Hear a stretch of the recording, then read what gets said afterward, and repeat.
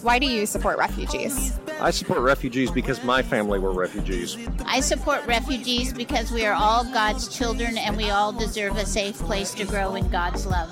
I support refugees because God made us all in God's image. I support refugees because I am a legal guardian of a minor asylee named Carol from Burundi. I support refugees because my Lord was a refugee. Because I welcome and I love my neighbor. Hi, and welcome to Hometown, a podcast from Episcopal Migration Ministries. I'm Kendall Martin. We're coming to you today with an in-between seasons episode. Today's episode is a recording of a September 30th webinar we hosted with the Episcopal Church's Office of Government Relations to give an update on the presidential determination for refugee admissions in 2020 and an executive order that would give states and localities the ability to block refugee resettlement. We also offer steps you can take today to advocate for refugee welcome. Thank you for listening. Thank you so much for being here on this webinar hosted by the Episcopal Church's Office of Government Relations and Episcopal Migration Ministries.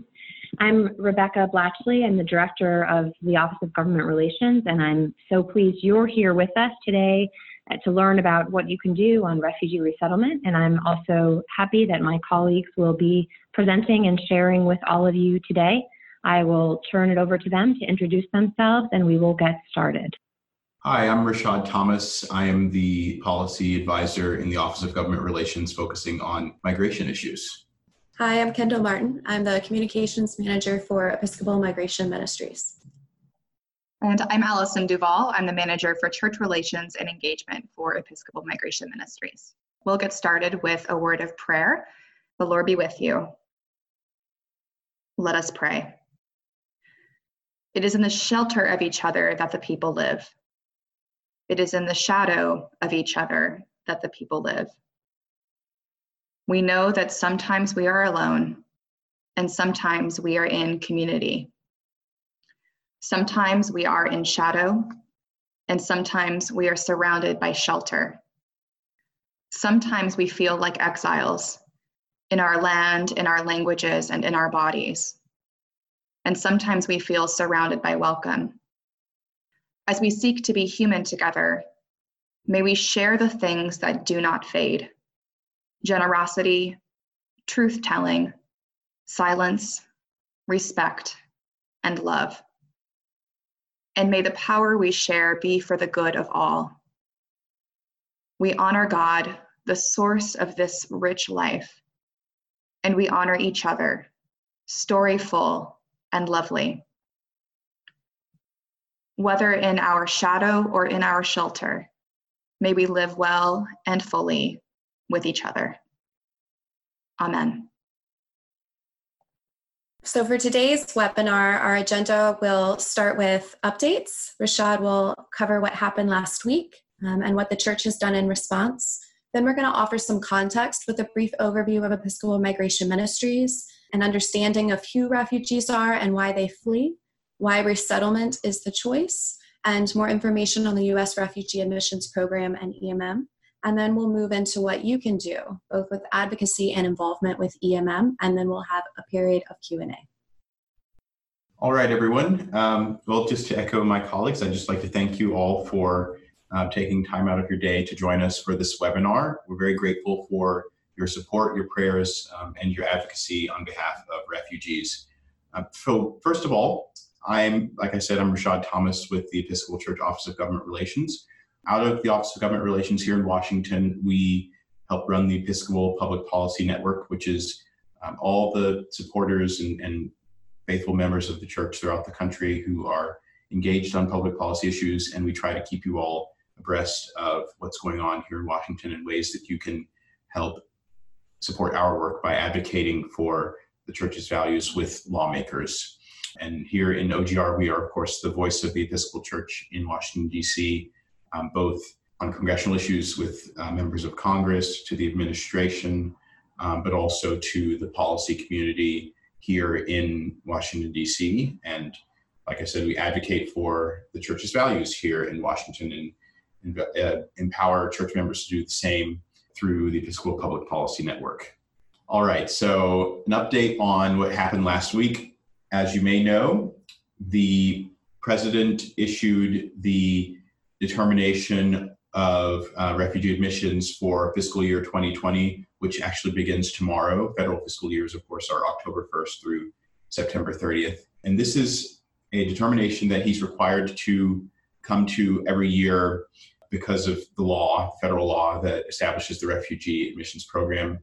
And over the course of the last several years, with this administration having its perspective on migration issues and refugees and immigration that it does, they have been slowly but surely chipping away at the U.S. refugee admissions program. So the determination for last year, fiscal year 2019, was 30,000 refugees to be resettled. They almost met that as of last week, so as today. So it's around 29,000 refugees that have been admitted for this year, which was actually an increase over the previous year. They only admitted 22,000 refugees in the first full year of the Trump administration. But this new presidential determination that came out on Thursday is for 18,000 refugees in fiscal year 2020. That is a very low number. It's actually the lowest number for refugee target that the federal government has set in the entire 40-year history of the U.S. refugee admissions program. And that comes off of last year's 30,000 target, which was then the lowest in history. So we're naturally very distressed and not happy about the determination being so low. And then also, in addition to the presidential determination, the administration also issued an executive order that essentially allows states and localities to veto refugee resettlement in their jurisdiction. So let's say the state of Vermont decides that they don't want refugees in Vermont. The state government could tell Washington that, no, we don't want any refugees here. Or concurrently, if Windsor County, Vermont, for instance, I'm only picking on Vermont because I used to live and work up there.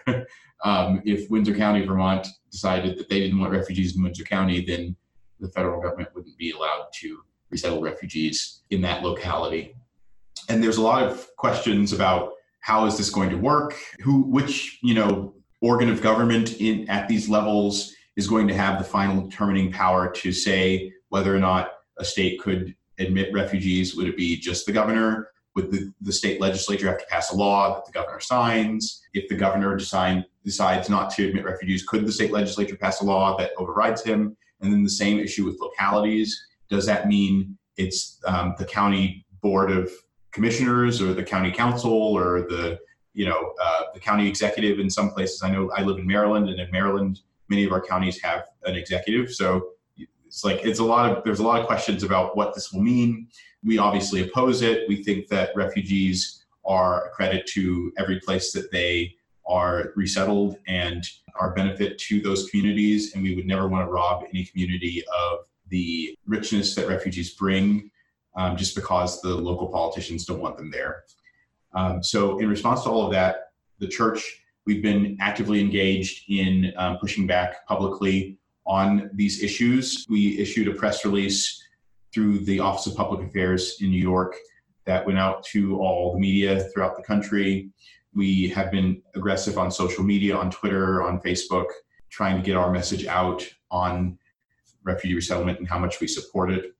We've been reaching out to members of Congress. We've been doing this ongoing for the entire month leading up to the presidential determination, or at least since I got here. I'm sure work has been ongoing since before I got here as well. But in the last month since I've been here, we've been very aggressive about reaching out to members of Congress, particularly Republican members of Congress. And after the PD was announced, trying to get members of Congress to issue press statements opposing the new PD. And then also, most excitingly, in my opinion, the presiding bishop of the church, Bishop Michael Curry, penned an op-ed that was placed in Religion News Service, which is a wire service about religion.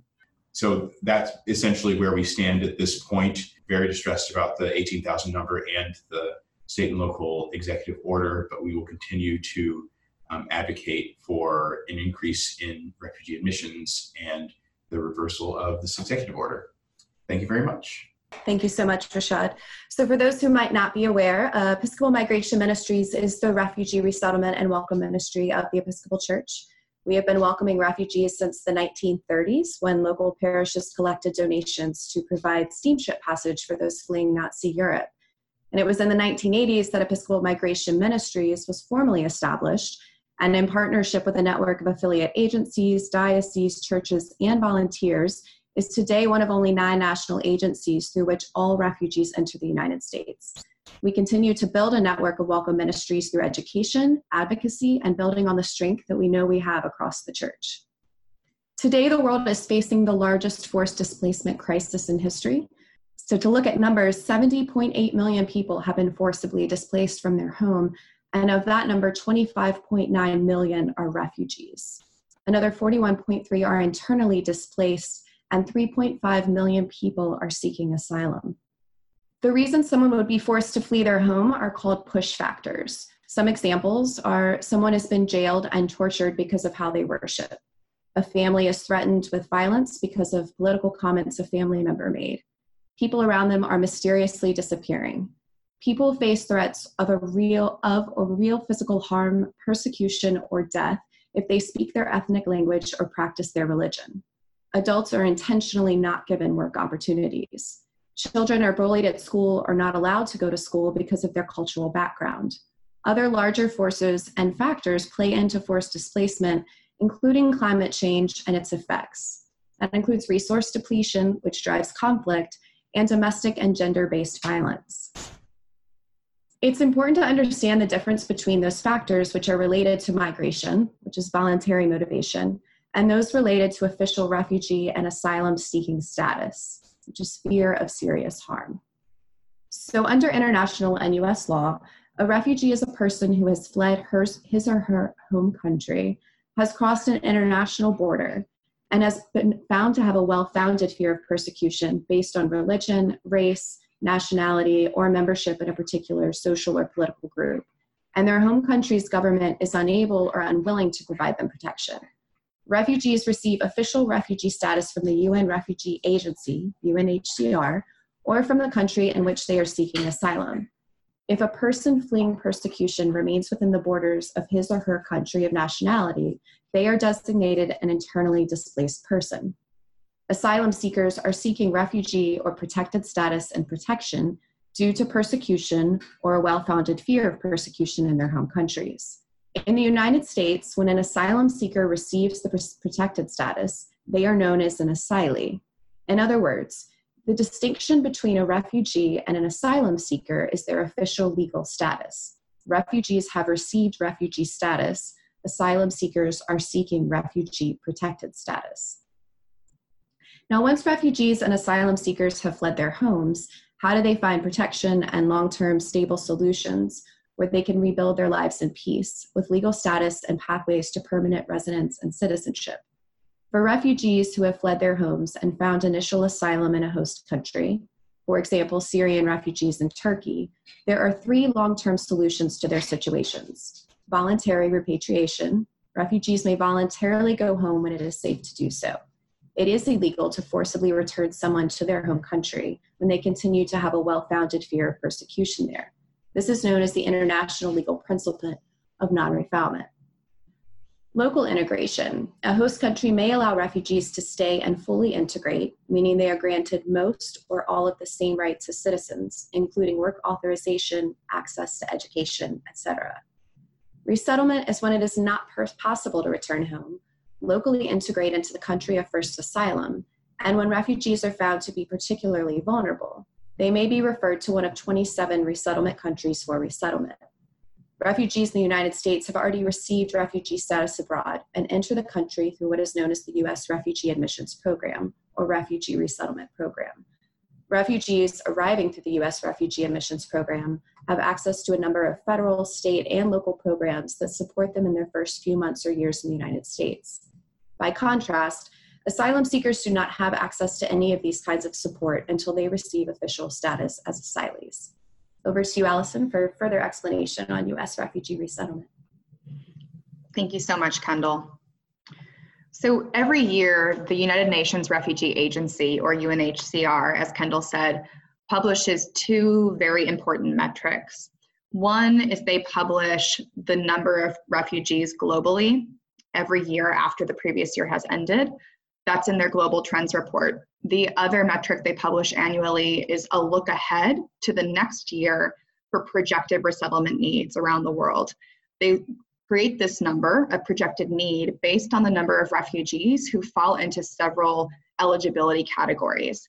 Things like women and girls at risk, survivors of torture, family reunification. A family's been separated by conflict and they need to reunify. So refugees must fall into these eligibility categories in order to be referred by the UN to a resettlement country. That's where the projected number comes from. The US is one of only 23 countries that participate in the refugee resettlement program. These are countries like Great Britain, France, Australia, the US, as I said.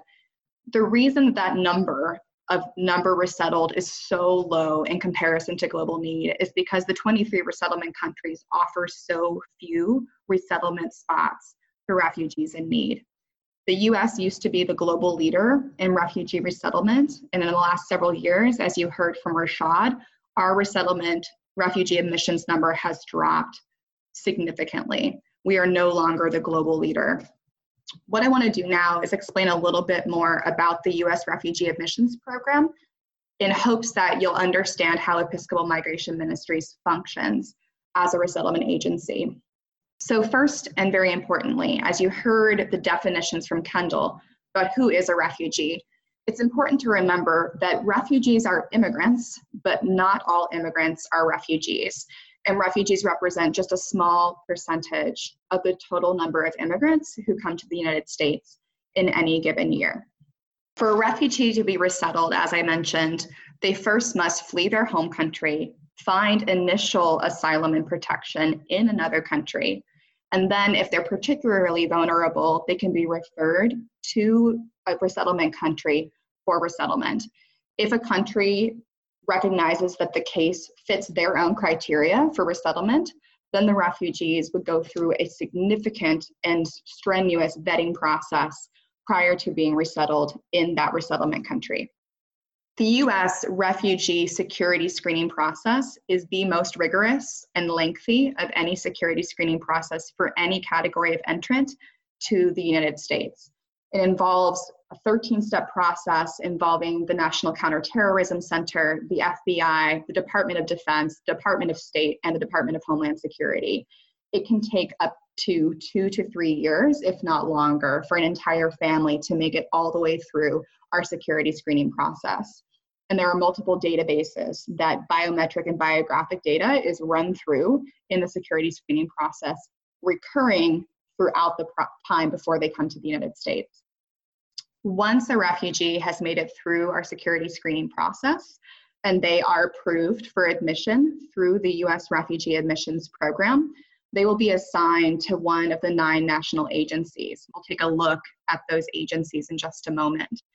And prior to travel, refugees receive cultural orientation abroad, so they're ready for their initial first few days and months in the country. And they also receive a medical screening so that they're approved for travel. These are the logos of the 9 national resettlement agencies that Kendall mentioned earlier. As you look at them, you might notice that several are faith-based. 6 of the 9 are faith-based and trace their histories back to the 1930s and 40s, when the faith community came together to speak out, advocate for, and prepare to welcome refugees fleeing Nazi Europe. Each of the 9 agencies has their own local network of resettlement partners. We call ours our local affiliates. Local affiliates are really where resettlement happens. Resettlement is based in community. So local offices, they meet refugees at the airport, they set up their apartments, they accompany them through their first few months in the United States, providing such things as housing allowance, food, taking children to enroll in school, taking folks to medical appointments. And all of that work, while it's done by a professional social service staff, that work is enriched by local churches, by local volunteers, by people all across the country who recognize that it's our duty as people of faith and as Americans to welcome refugees to our communities. Azam Tlas was a Syrian refugee resettled to this country, and I love what he says about his resettlement experience. America is so different from Jordan. I can move forward with my life. We felt like a weight was lifted off of our shoulders. We felt like we were finally in a democratic country, a land of freedom. It's a beautiful country, a country that respects individuals. But there are a lot of things that are extremely different for us. But it's our second life. It's hard to believe that we survived. Some quick facts about resettlement that you may not know. Refugees resettled in the United States represent a very, very small fraction of the overall number of refugees in the world. And if you look at the number we resettled in 2018, it represented just 0.1% of the global number of refugees. It's very small. Refugees are invited to resettle here in the US only after a thorough vetting process, which occurs prior to their arrival. Refugees resettled to the US are required to pay back a loan that purchased their travel, that paid for their travel to come here. That program is called Travel Loan. Refugees are granted legal immigration status prior to their arrival here. They're eligible for legal permanent residency or their green cards after 1 year, and they're eligible for citizenship after 5 years. And importantly, refugees are members of our communities. Their children go to our schools, they're our neighbors, they're our co-workers, our fellow parishioners at church. And because the resettlement program is so focused on economic self-sufficiency and early employment, refugees work, they pay taxes, they contribute, they revitalize communities, and they become vital members of our society. Back in 1980, when the Refugee Act was passed, our annual ceiling was nearing 240,000. Today, as Rashad told us, the president has determined that next year, the refugee admissions ceiling will be 18,000. It is so important to remember when looking at numbers in the abstract that we're talking about people's lives. We're talking about parents and their children, about siblings, people who have fled unspeakable persecution to seek safety and freedom. So what does the US's lower refugee admissions number mean for these people? It means more time separated from families. It means years of waiting. And as I told you, the criteria to be referred for resettlement means that you are particularly vulnerable. You are women and girls at risk, survivors of torture or violence. You're already vulnerable. The inability to resettle means that you are stuck in a precarious and potentially dangerous situation for many more years. There's also the years of waiting before a solution can be found, before you can safely return home or integrate into the country that's providing you first asylum. It's years upon years of lost hope, of lost potential, of lost opportunity. The picture of the family you see on the screen is Afkab Mohammed Hussein and his wife and son. Afkab was resettled to Columbus, Ohio in 2015 by Episcopal Migration Ministry's former resettlement partner called Community Refugee and Immigration Service, or CRIS, in Ohio. He has been waiting for 4 years for his family to be able to join him. He was resettled on one case number, but his wife and unborn son at the time were a different case number, so the cases were separated.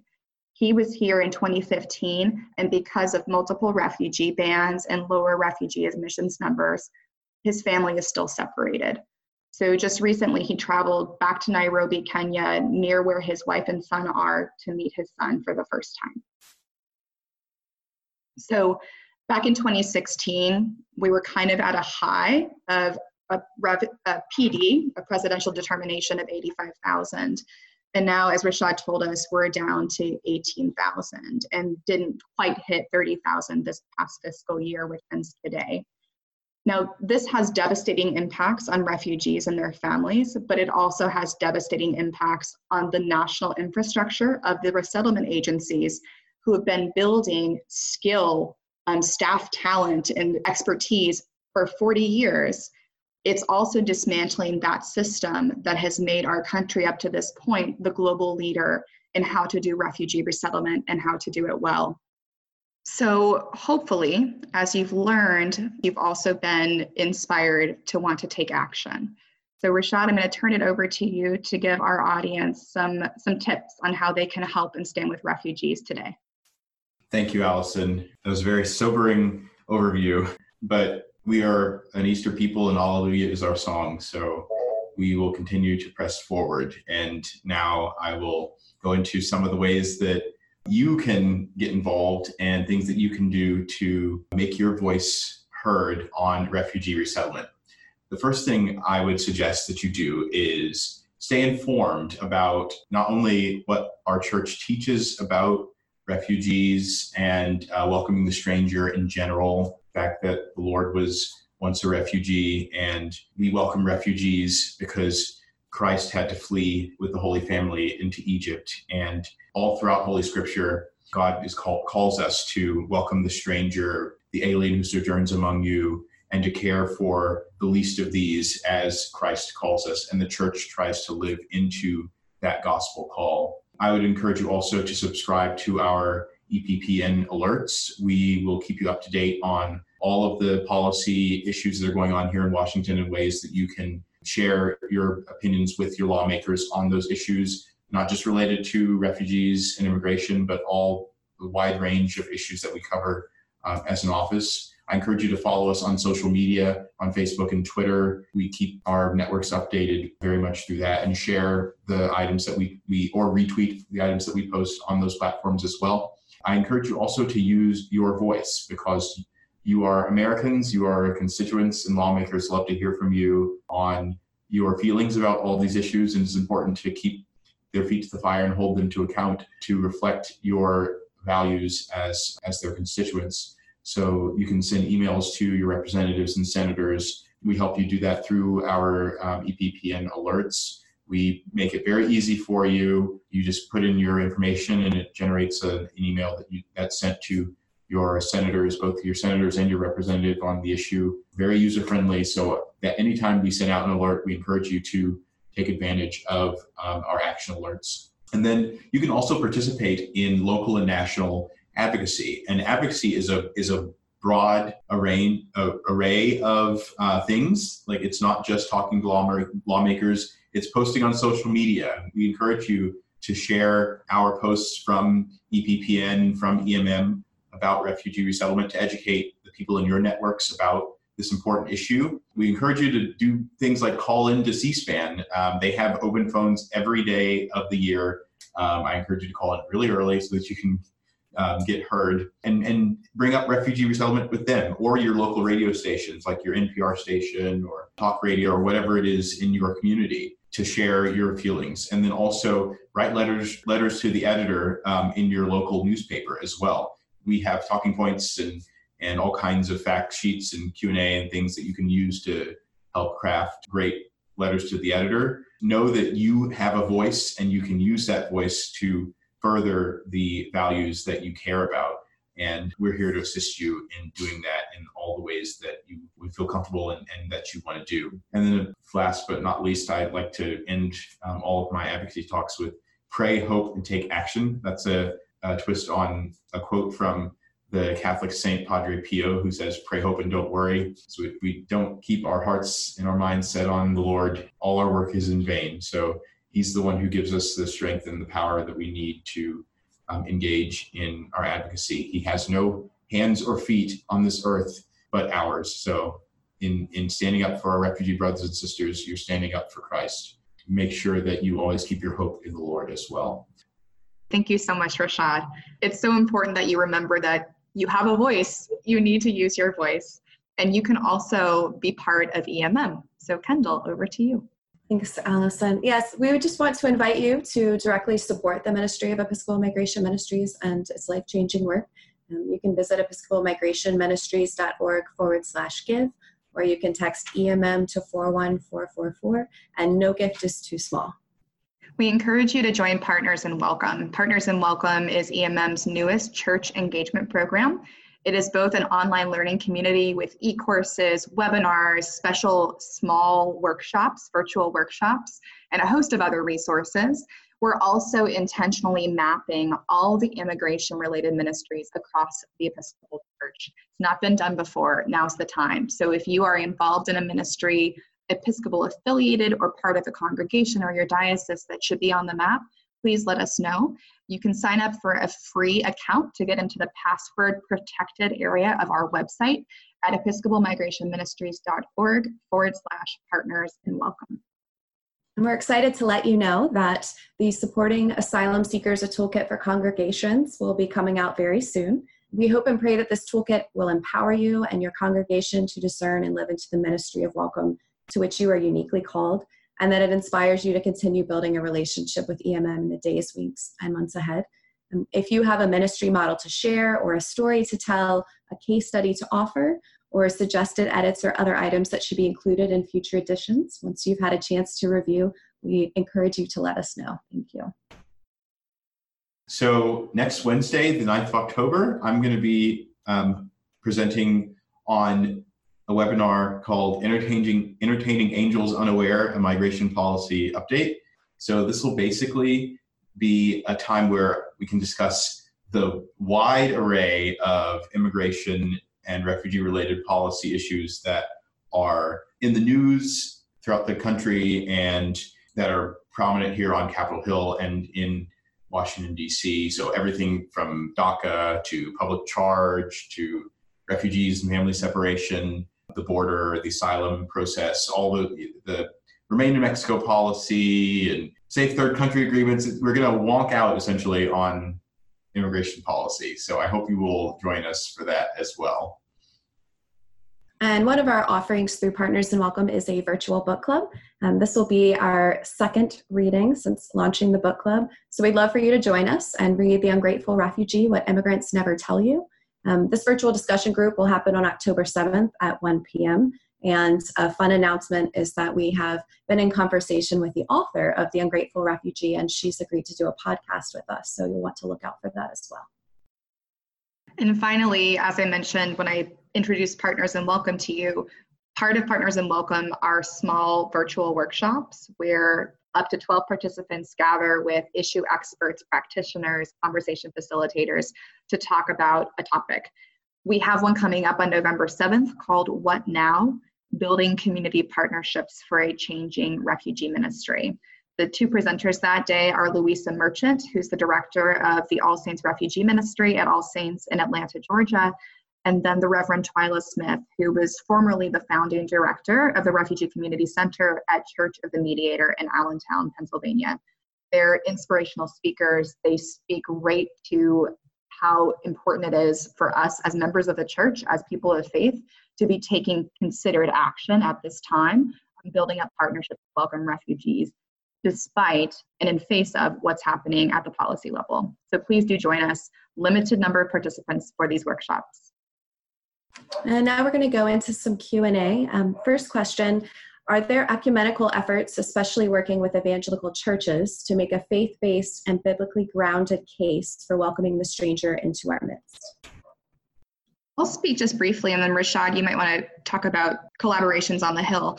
So one of the 9 resettlement agencies is World Relief, which is the Evangelical Community's Refugee Resettlement Agency. They are powerful, and they do a lot of important writing and speaking. They've published several books on why the evangelical community should be taking on welcome of immigrants, refugees, and asylum seekers as a cornerstone of their faith. And Rashad, would you speak a little bit to the advocacy community around that issue? Sure. So here in Washington, we partner with a wide array of denominations and faith groups that are supportive of welcoming refugees, and that definitely includes evangelical churches. The National Association of Evangelicals is very active in refugee advocacy, World Relief, as Allison mentioned, but also we have strong partnerships and relationships with the Southern Baptist Convention's Ethics and Religious Liberty Commission, for instance. So there's a wide diversity in the advocacy community around refugees on this issue, and I'm very grateful that our evangelical brothers and sisters at the advocacy level have been very, very supportive of refugee resettlement. And just to point out a good example of this, the current chairman of the U.S. Commission on International Religious Freedom, which is one of these advisory bodies that is established by Congress to monitor international religious freedom.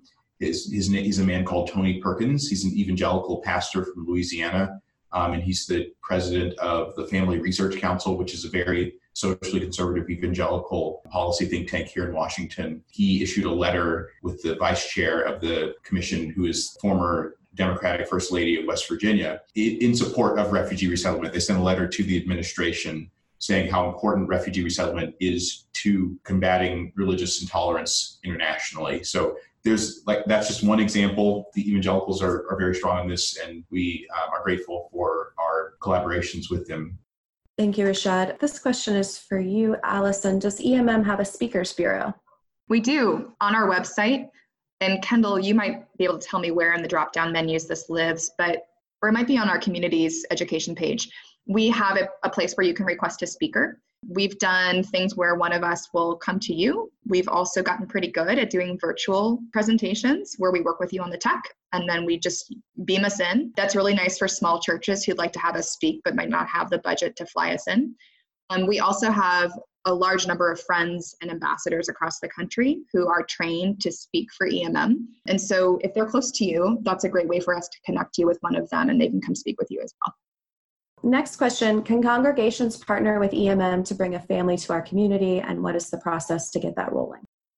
Well, that's a good question. So with refugee resettlement, when a refugee is resettled, a national agency like EMM assigns them to a local affiliate of ours based on the affiliate's capacity at that moment to resettle, also the languages their staff speaks, the number of jobs and housing availability. So we do a lot of work to figure out where people can resettle best. The numbers are devastatingly low, as you've heard throughout this webinar. So the likelihood that a refugee would be resettled at an affiliate near you and you would be able to partner with the affiliate to welcome them is very low.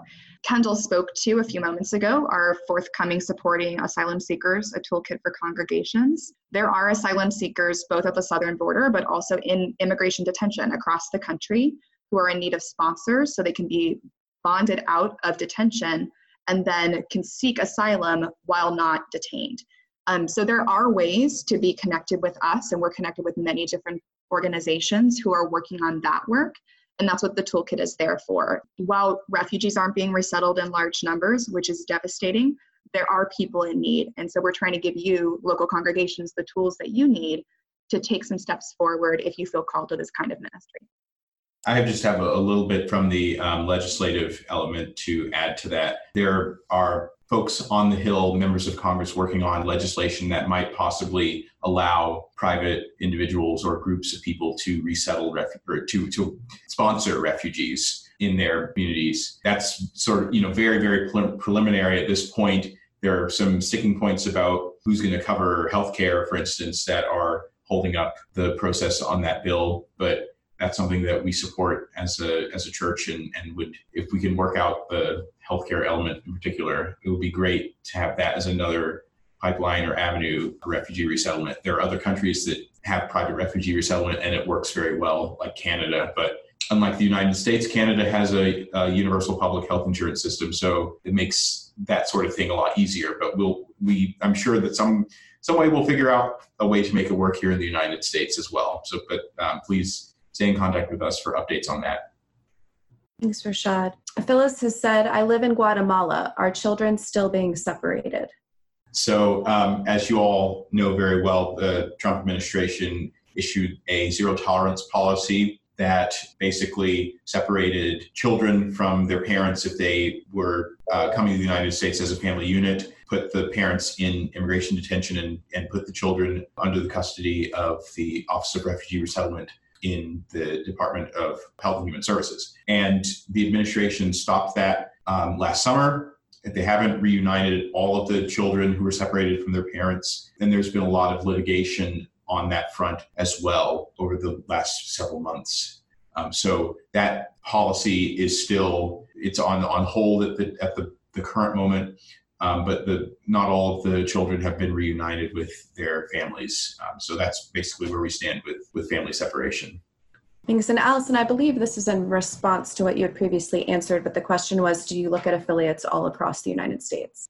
I'm going to suppose the questioner's meaning. So we, EMM, work in a contractual arrangement with only 13 local affiliates in 11 states, in 11 dioceses. We do have ministry partners in that national mapping work I talked about. We are mapping all Episcopal ministries with refugees, immigrants, and asylum seekers all across the country. And these are just ministry partners. These are not folks with whom we have contractual arrangements to do any service provision.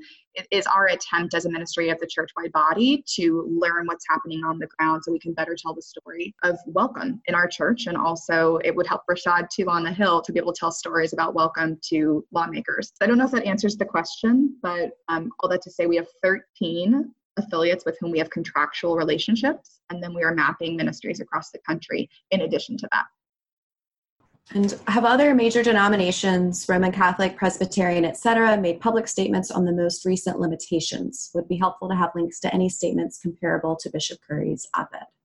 I'll take that one. Yes, all of the major denominations put out statements pushing back against the administration's determination this year. And all the denominations that were listed did so. The Roman Catholic Church, the Presbyterian Church, the Lutheran Church. So yeah, they're all, actually, the Catholic Church has an organization similar to EMM. It's one of the 9 refugee resettlement agencies that the federal government partners with. And the Evangelical Lutheran Church in America does as well. There's a Jewish refugee resettlement agency called HIAS as well. So the church-related, I think it's 6 of the 9 resettlement agency partners are faith-based. So the faith community has been very, very strong at the grass tops level here in Washington, standing in support of our refugee brothers and sisters. And they've all been very strong and bold in their statements against this move. And why is the current PD set at its current number? That's a very good question. The administration's sort of talking point on this is that the officers or the government officials who screen refugees are also the same individuals who have to screen asylum seekers. And as a result of the asylum surge at the southern border, the administration wants to focus more on asylum seekers and not on refugees. We would counter that argument because the number of asylum seekers has been greatly reduced at the southern border. And the reason they've been reduced, honestly, is not something that we would support. The administration has essentially just been turning them back into Mexico. There's a policy called Migration Protection Protocols, colloquially referred to as remain in Mexico. So any person who either presents themselves at a port of entry and seeks asylum, or crosses without authorization and then goes to a federal law enforcement agent and then tries to apply for asylum, the administration is now returning them to Mexico, which is a very bad policy from our perspective. But essentially, our argument is that the federal government can walk and chew gum at the same time.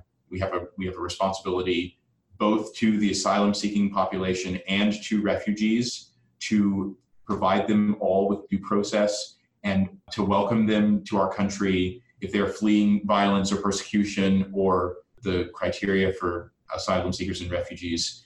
And it is a dereliction of our values as a nation, and of course our values as people of Christ, to turn our backs on any of these populations. So that's the administration's line in a nutshell and the way we push back on it. Thank you, Rashad. And can we get a list of location and contacts of the affiliates? I can speak to EMM affiliates. If you go to our website, episcopalmigrationministries.org, we have a link called Our Partners, and you can see all of our affiliate locations around the country. And each refugee agency has a website where they list out their affiliates. So last question, what role does Congress have in conferring with the administration to set the number to admit? That's a very good question. So under federal law, the administration must consult with Congress before they determine the annual refugee admissions target. That provision has been ignored by the Trump administration for the last couple of fiscal years, including this one. And the problem with that is it's really not enforceable. We would hope that Congress would assert itself as the Article 1 branch of government and the branch of government that the Constitution empowers to regulate naturalization and immigration in this country. Under the Constitution, Congress has the power to decide all of these issues related to immigration. But the problem is getting them all to agree on something, getting them all to have the courage to stand up to the administration and assert themselves as a branch of government on this very important issue. And I think with refugees in particular, there is such wide bipartisan consensus that refugee admissions is a good thing from across the political spectrum, from the most liberal Democrat to the most conservative Republican. We work with a wide array of members on this issue, and people that you might not expect to be solid on refugees are very much so. It's just a matter of getting them to have confidence in their position as the Article 1 branch of government and to stand up and make this issue a priority. So we work with them every day to try to give them the courage to do that. Allison, would you like to take us to how to contact both EMM and OGR? Sure, and I saw a few questions from folks about when the recording will be available and all the follow-up materials. That will come to you, God willing, first thing tomorrow morning. So please stay tuned. And any webinars that we host, if you register, you'll always get the follow-up material. So even if you're not able to watch live, you can always get the follow-up.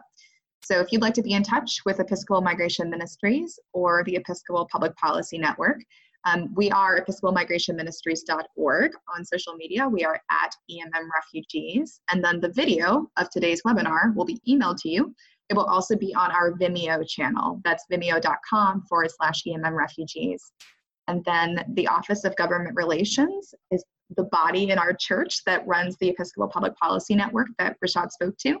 And that is advocacy.episcopalchurch.org. And the social media handle is at the EPPN. Thank you all so much for joining us today, for being such an attentive audience and asking such good questions. God bless you all, and thank you for your prayers and your support.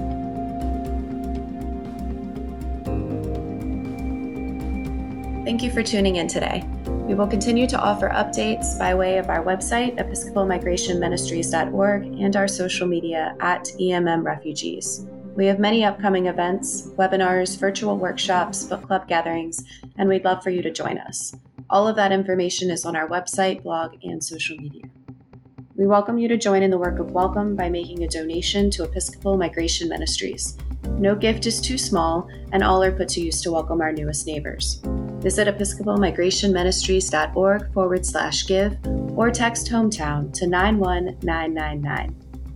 We invite you to share the message of welcome loudly and proudly. Purchase your very own EMM t-shirt or bag and join us in proclaiming that you support refugees and you stand with EMM. It's thanks to people like you that even in the midst of grave challenges, we are standing strong, building our network of supporters, strengthening our organization and our partners, and continuing to proclaim boldly and without ceasing that we support refugees. Visit bit.ly/EMM Fall 2019 and order your very own EMM swag today. Thanks for joining us, listeners. Until next time, peace be with you and all those you consider home.